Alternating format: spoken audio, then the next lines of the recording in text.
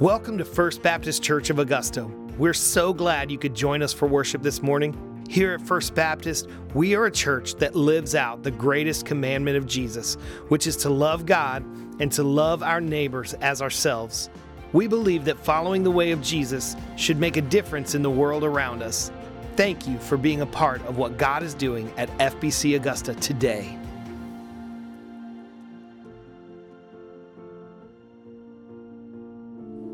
Good morning, my friends. I want to invite you to turn in your Bibles to Acts chapter 17. Acts chapter 17, and in just a moment, we are going to read verses 22 through 34. And we're continuing on in our series in Acts this morning. And I want to remind you that if you have not been following along throughout the month of May, we are reading the entirety of the book of Acts, and there's a devotional guide that goes along with that. And if you've not been keeping up, you can go on our website, discoverfbc.org. Click on the link, and it is incredible so far what you all have written. So I'm glad you're here this morning. As Justin welcomed you earlier, whether you're here in the room or watching online, I'm thrilled that you've chosen to be a part of us. And I want to remind you, stick around for a few minutes, you watching online and here in the room, because at the end of the sermon, after we sing another song, then we're going to take a moment and ordain Dennis Giles as the newest deacon in the life of our church. And so we'll come back to that at the end of the service. But I want to begin by reading from the story of God and God's people together. So if you've got your Bibles, you can follow along, and if not, the words will be on the screen. Acts chapter 17, verses 22 through 34. Paul then stood up in the meeting of the Areopagus and said, "People of Athens, I see that in every way you are very religious. For as I walked around and looked carefully at your objects of worship, I even found an altar with this inscription, 'To an unknown God.' So you are ignorant of the very thing you worship. And this is what I am going to proclaim to you. The God who made the world and everything in it is the Lord of heaven and earth, and does not live in temples built by human hands. And he's not served by human hands as if he needed anything. Rather, he himself gives everyone life and breath and everything else. From one man he made all nations, that they should inhabit the whole earth. And he marked out their appointed times in history and the boundaries of their lands. God did so that they would seek him and perhaps reach out for him and find him, though he is not far from any one of us. For in him we live and move and have our being. As some of your own poets have said, we are his offspring. Therefore, since we are God's offspring, we should not think that the divine being is like gold or silver or stone, an image made by human design and skill. In the past, God overlooked such ignorance, but now he commands all people everywhere to repent. For he has set a day when he will judge the world with justice by the man he has appointed. He has given proof of this to everyone by raising him from the dead." And when they heard about the resurrection of the dead, some of them sneered, but others said, "We want to hear you again on this subject." And at that point, Paul left the council. Some of the people became followers of Paul, and they believed. Among them was Dionysius, a member of the Areopagus, and also a woman named Damaris, and a number of others. So it's graduation season, and it has been just incredible for me to get to watch pictures being posted on social media of high school graduations and college graduations. It's just been really great to see all these celebrations. And y'all, I could not help as I'm seeing these photos but to be reminded of my very own graduation from the University of Georgia in 2005. And if you go into the Tate Center, what you will find is my name along with hundreds of thousands of other people on a plaque of all who have graduated from Georgia. And I was there from 2001 to 2005. And I have so many just incredible memories about my time at the University of Georgia, right? Going to football games, pledging a fraternity, being involved in a number of different ways. And all those are really positive. But I've got really one memory that sticks out in my mind as one that isn't particularly good, and it's one that I experienced on a pretty regular basis. As I would walk to class, I would walk from my apartment, which was at Lumpkin Square, real close to campus, so I walked to school every day, and in order to get to a couple of my classes, I had to walk through the Tate Student Center. And when I would walk through the Tate Student Center, major kind of hub where people are walking through all the time, it was normal, almost on a weekly basis, for me to run into this guy. Do you know him? Have any of you ever seen, maybe not this guy, but someone like him? He's a street preacher. And he would stand up in the Tate Student Center. And again, it doesn't have to be this guy. There were hundreds of others that I saw over the course of my time at UGA. And he would stand on a soapbox and he would have a megaphone. And he would stand up and he would tell all of these college students who were walking to and from class just how terrible they are, just how sinful they are. Language he used that I think is absolutely inappropriate to talk about in this room, so I'm not going to do that. But his entire MO was that you are wicked, you are broken, God hates you, he hates you, and you are on the fast track to hell. This is what this guy's message was every single week.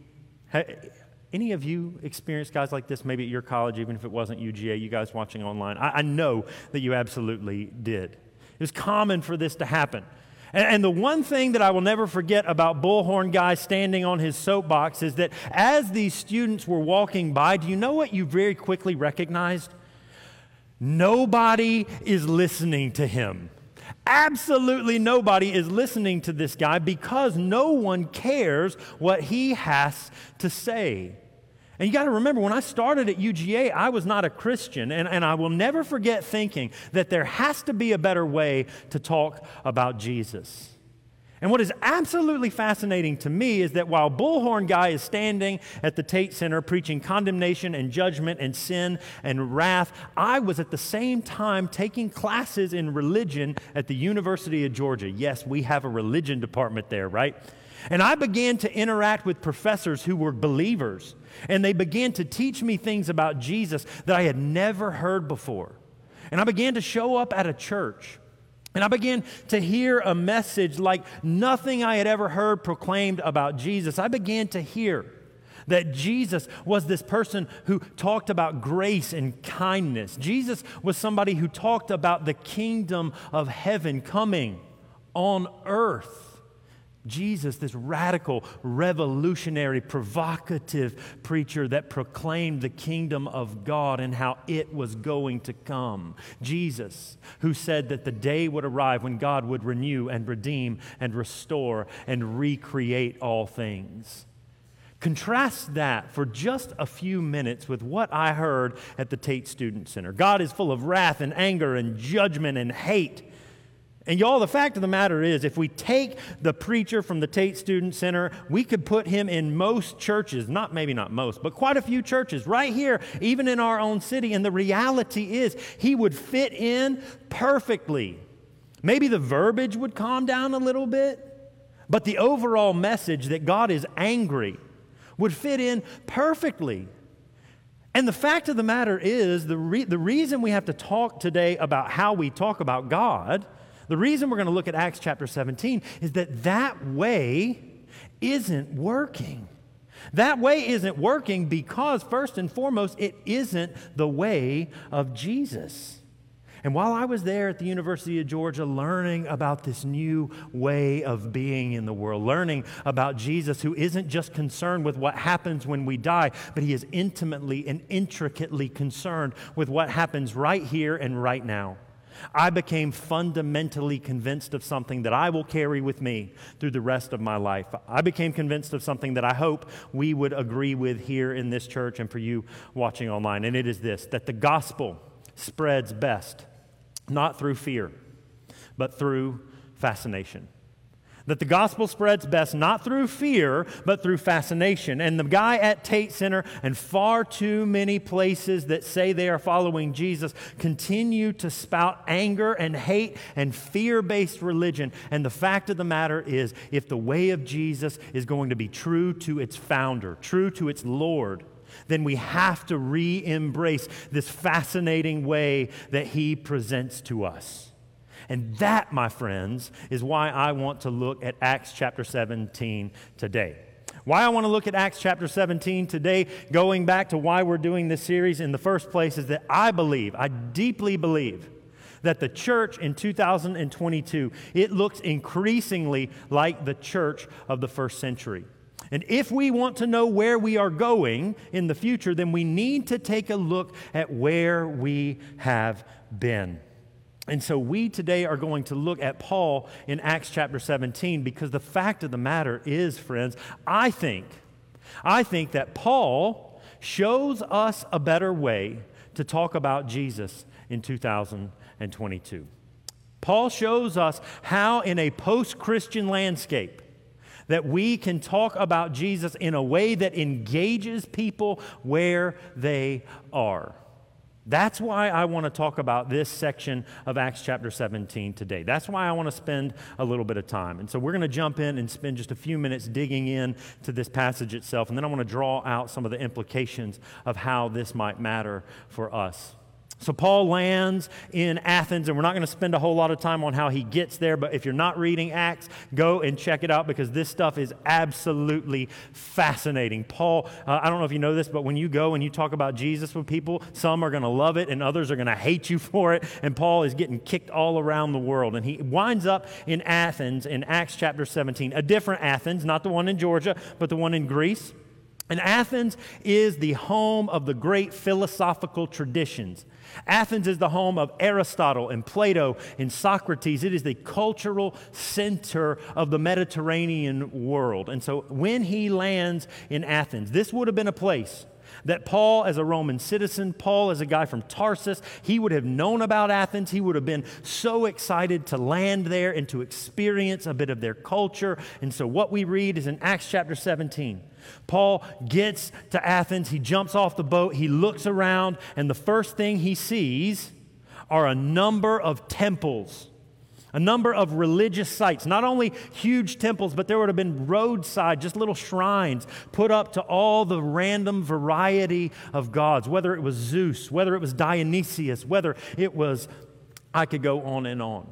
But increasingly in the Roman world, which Greece was a part of, there would have been shrines, great, huge, elaborate temples to the Roman emperor. And one of the first things scholars believe that when Paul jumped off the boat in Athens, he would have seen this enormous gleaming temple with priests worshiping and giving offerings. And it would have been, this temple would have been dedicated to Caesar, to the great emperor in Rome.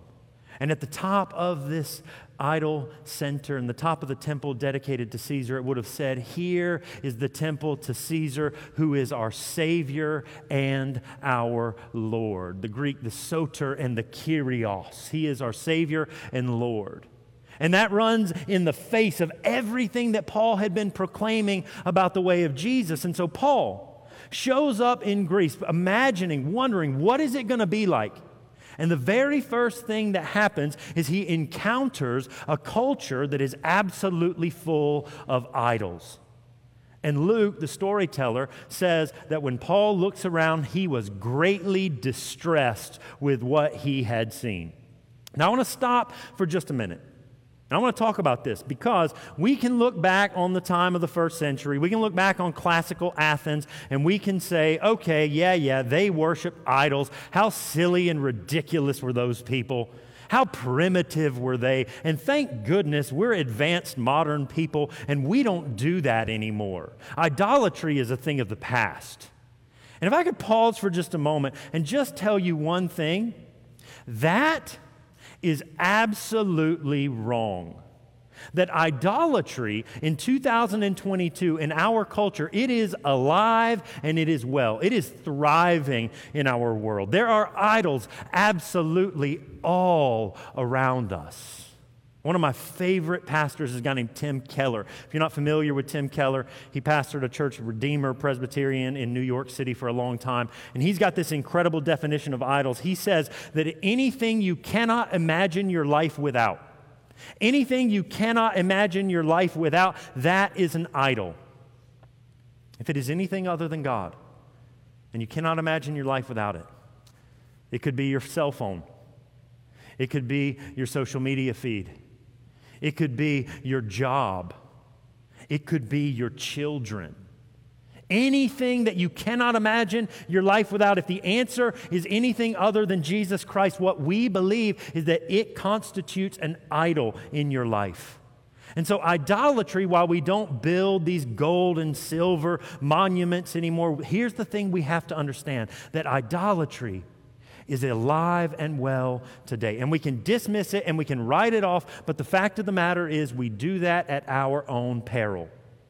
There's a preacher at Luther Theological Seminary, his name's Wesley Allen, and here's what he has to say about idolatry in our own age, that we live in a day of an individualized, privatized cafeteria approach to picking and choosing what we like from different religious, political, and philosophical worldviews in a way that contains no logical consistency. If he could put it another way, here's what he says: we live in Athens. We live in Athens. And if Paul were to get off a boat in Manhattan and look around, he would see the idols of Wall Street, and he would see the idol of Madison Avenue, and he would see idolatry all around. And it is true in Manhattan, it is true in Augusta. And so, friends, we need to pay deep attention, because the world that Paul was living in, the world that Paul was talking to, is so similar to the world in which we live. And we can learn from him about how he talks to the people of Athens. So he gets off the boat. And the first thing he does, as Paul always does, is he goes to the synagogue and he speaks to Jewish people. And Paul himself, he says, look, I'm Jewish. I'm from the tribe of Benjamin. I'm a Hebrew of Hebrews. I was circumcised on the 8th day. I was zealous. Like, if you want the top primo religious Jewish guy, I am that dude. And Paul goes to the synagogue, and he's around people who speak the same language as him, and he talks about Jesus to people who would have understood him. But that's not the only thing Paul does. In Acts chapter 17, we read that Paul also then, at the same time as going to the synagogue, he goes into the agora. The agora is the marketplace. It's where every kind of everyday things are happening. And in a culture like Athens, in the ancient Greco-Roman world, it would have been filled with people absolutely all day long. And so on the one hand, Paul is going and he's speaking native language to Jews who would have understood everything he was saying, and yet at the exact same time, he goes into the agora, into a place that is filled with people that know nothing of Judaism, they know nothing of Yahweh, they know nothing of Jesus, and Paul begins to preach the good news to them as well. Now, this is fascinating stuff to me, y'all. This is actually what I did my doctoral work on, so I want to hang out here for just a minute. Because Paul talks specifically to two groups of people. He talks to the Epicureans and to the Stoics. And what did they believe? Because if we can understand what the Epicureans believed and what the Stoics believed, then we can have a better understanding of how Paul interacts with this group of people. The Epicureans were a group of Greek philosophers, and they basically, I'm really flying at 30,000 feet here, but the basic view of the Epicureans was that maybe there were gods, maybe there were not. We don't really know a whole lot about them. If they are there at all, they certainly don't care about our lives. So the best thing we can do, to quote the great Epicurean philosopher Dave Matthews, is to eat, drink, and be merry, because tomorrow we're all going to die. That's good news, isn't it? That's what the Epicureans thought. Try and live as virtuously as you can, but otherwise, just do your thing. The gods, if they're there, they don't care about us at all. That's who Paul is talking to when he says, these gods are not made with human hands, and to construct idols in their image is absolutely pointless. He's speaking directly to the Epicureans. And now, on the other hand, there are the Stoics.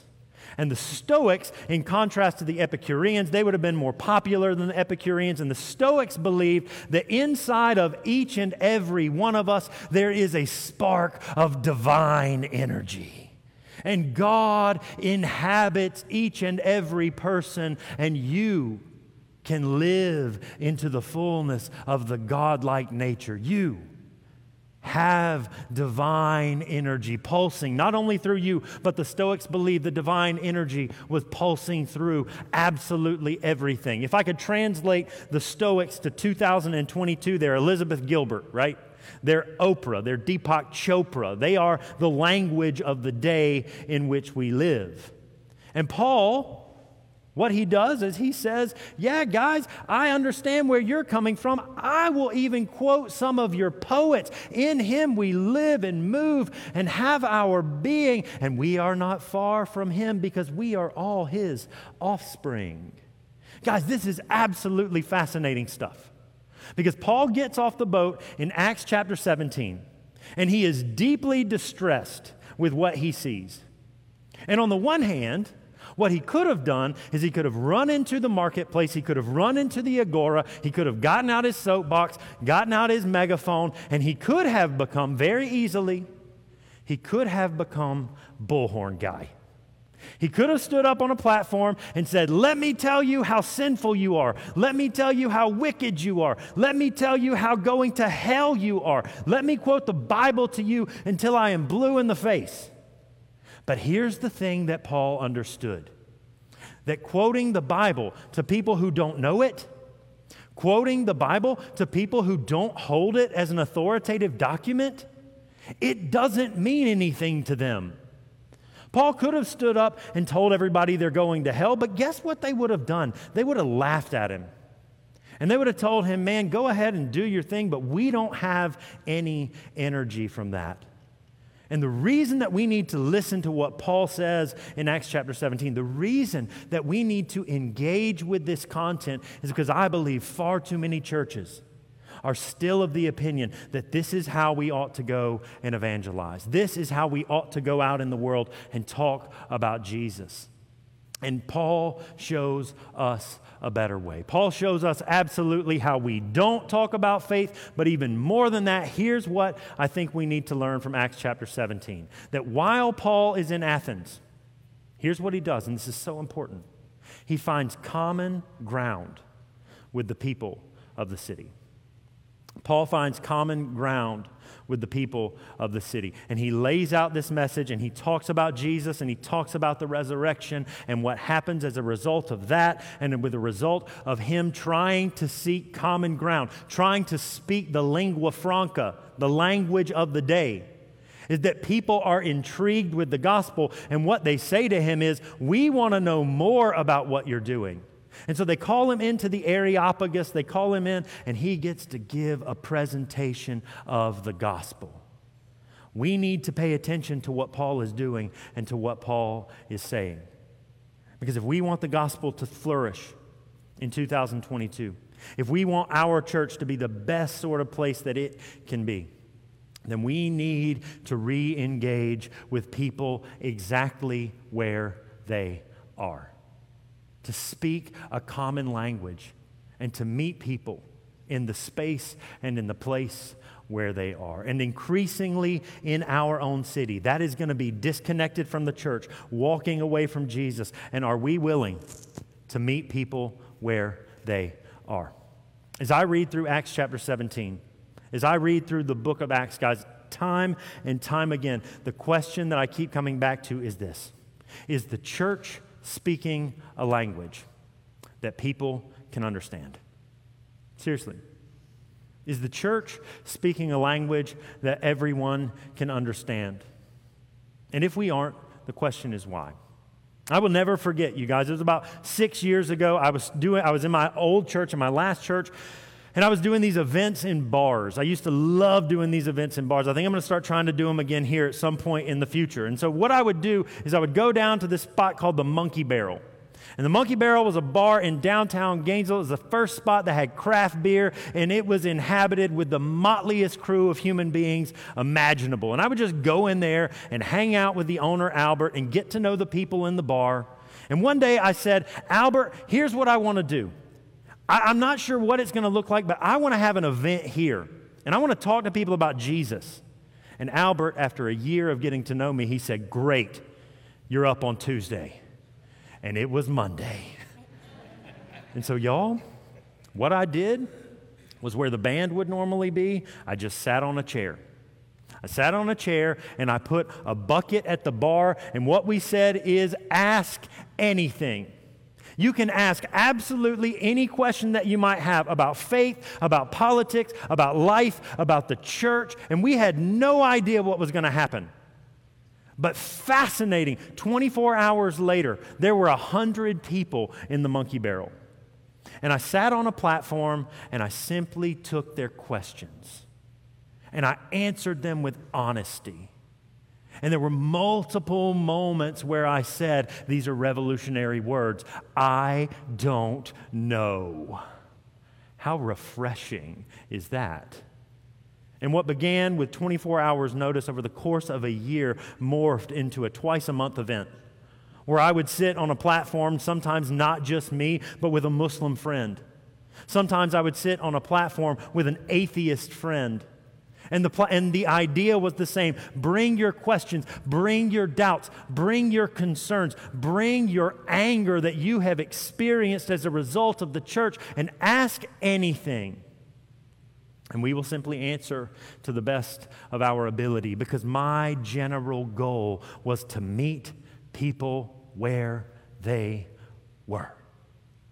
And I will never forget this as long as I live. That the very last event I did, it was just me sitting on the stage, and there, at this point, the place is packed out, y'all. It is slammed to the gills, and we started at 8, and we knew it was going to be a barn burner. We were there till 11:30 at night, just answering questions and hanging out and enjoying our time. And as the night winds down to an end, everyone's going home, and I go up to the bar. And I go up to the bar, and there's Iris. Iris, the Catholic bartender. Iris, the woman who had been there, 26 years old, had been at every single event that I had done. And as everyone is leaving, I sit there with a glass of water in my hand, and Iris says, "Will, can I ask you a question?" I said, "Yes, you can." And Iris said, "Will, I grew up Catholic, but I've not been to church for a really long time. And I've really walked away from Jesus, and so I mean this with deep sincerity in my heart. I'm struggling with this question, and I trust you. And so, Will, I want to know, I don't believe in hell. Does that mean I'm going to go there when I die?" And I said, "That is the greatest question I have ever heard." And I looked at Iris with deep love for her, and you know what I said? Those refreshing words, "I don't know. I don't know the answer to that question, Iris, but here's what I do know, that Jesus is for you. And Jesus is just as concerned with your eternal destination as he is with the present state of your existence." And Iris, while you want to talk about hell when you die, Jesus wants to talk about heaven today. And how can you experience the goodness of God in your present life? And Iris, from behind the bar, 3 feet away, begins to weep tears of joy. And she says, "Will, I want that for my life." And it didn't begin with condemnation. And it didn't begin with hate. But it began with the fascinating love of Jesus Christ. Paul met people where they were. And listen to me, if the gospel is to have a future, we will do the exact same thing. And Paul goes on to share the good news of Jesus with these people of Athens. And this is what I want to finish with, y'all, because yes, Paul meets them where they were. And yes, I did my best to meet Iris where she was.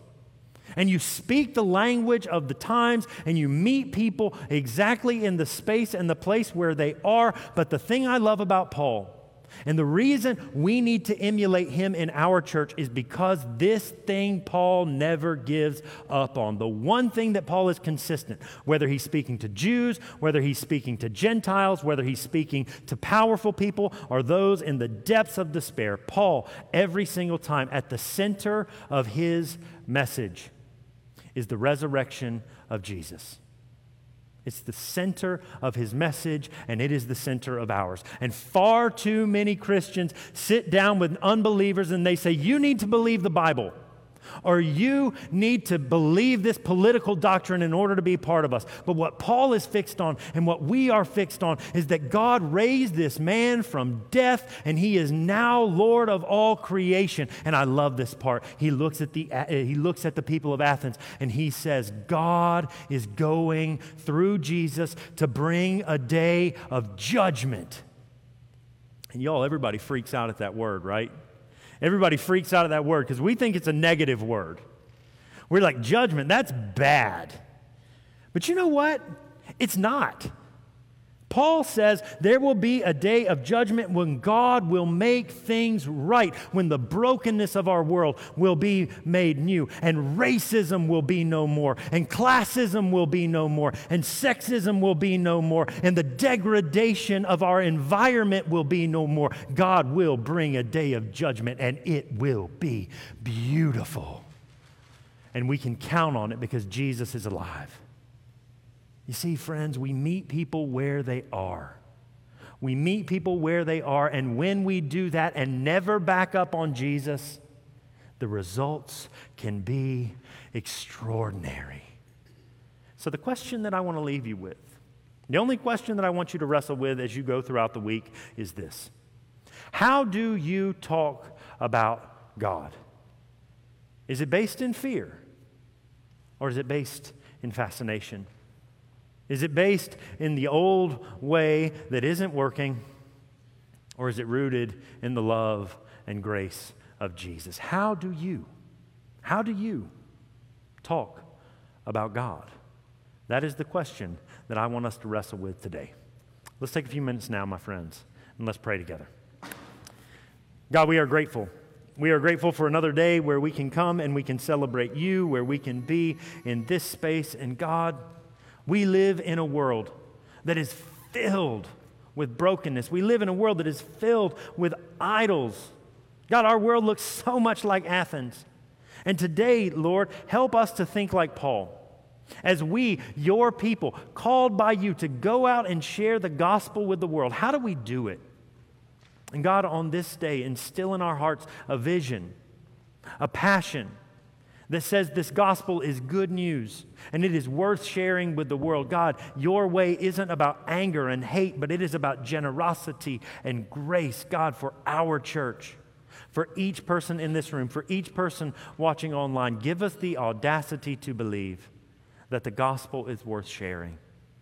God, help us to be your people in this world and continue to be with us now as we worship you, O Lord. We love you. This is our prayer, and we ask it in Jesus' name. Amen. Amen. Thank you for worshiping with us today. We hope that you've experienced the presence of God and walk away empowered to make a difference in your community by sharing the love of Christ with those around you. We invite you to visit our website, find us on social media, or better yet, stop by one of our Sunday services, 9 a.m. for contemporary and 11 a.m. for traditional. Have an amazing week. See you next time.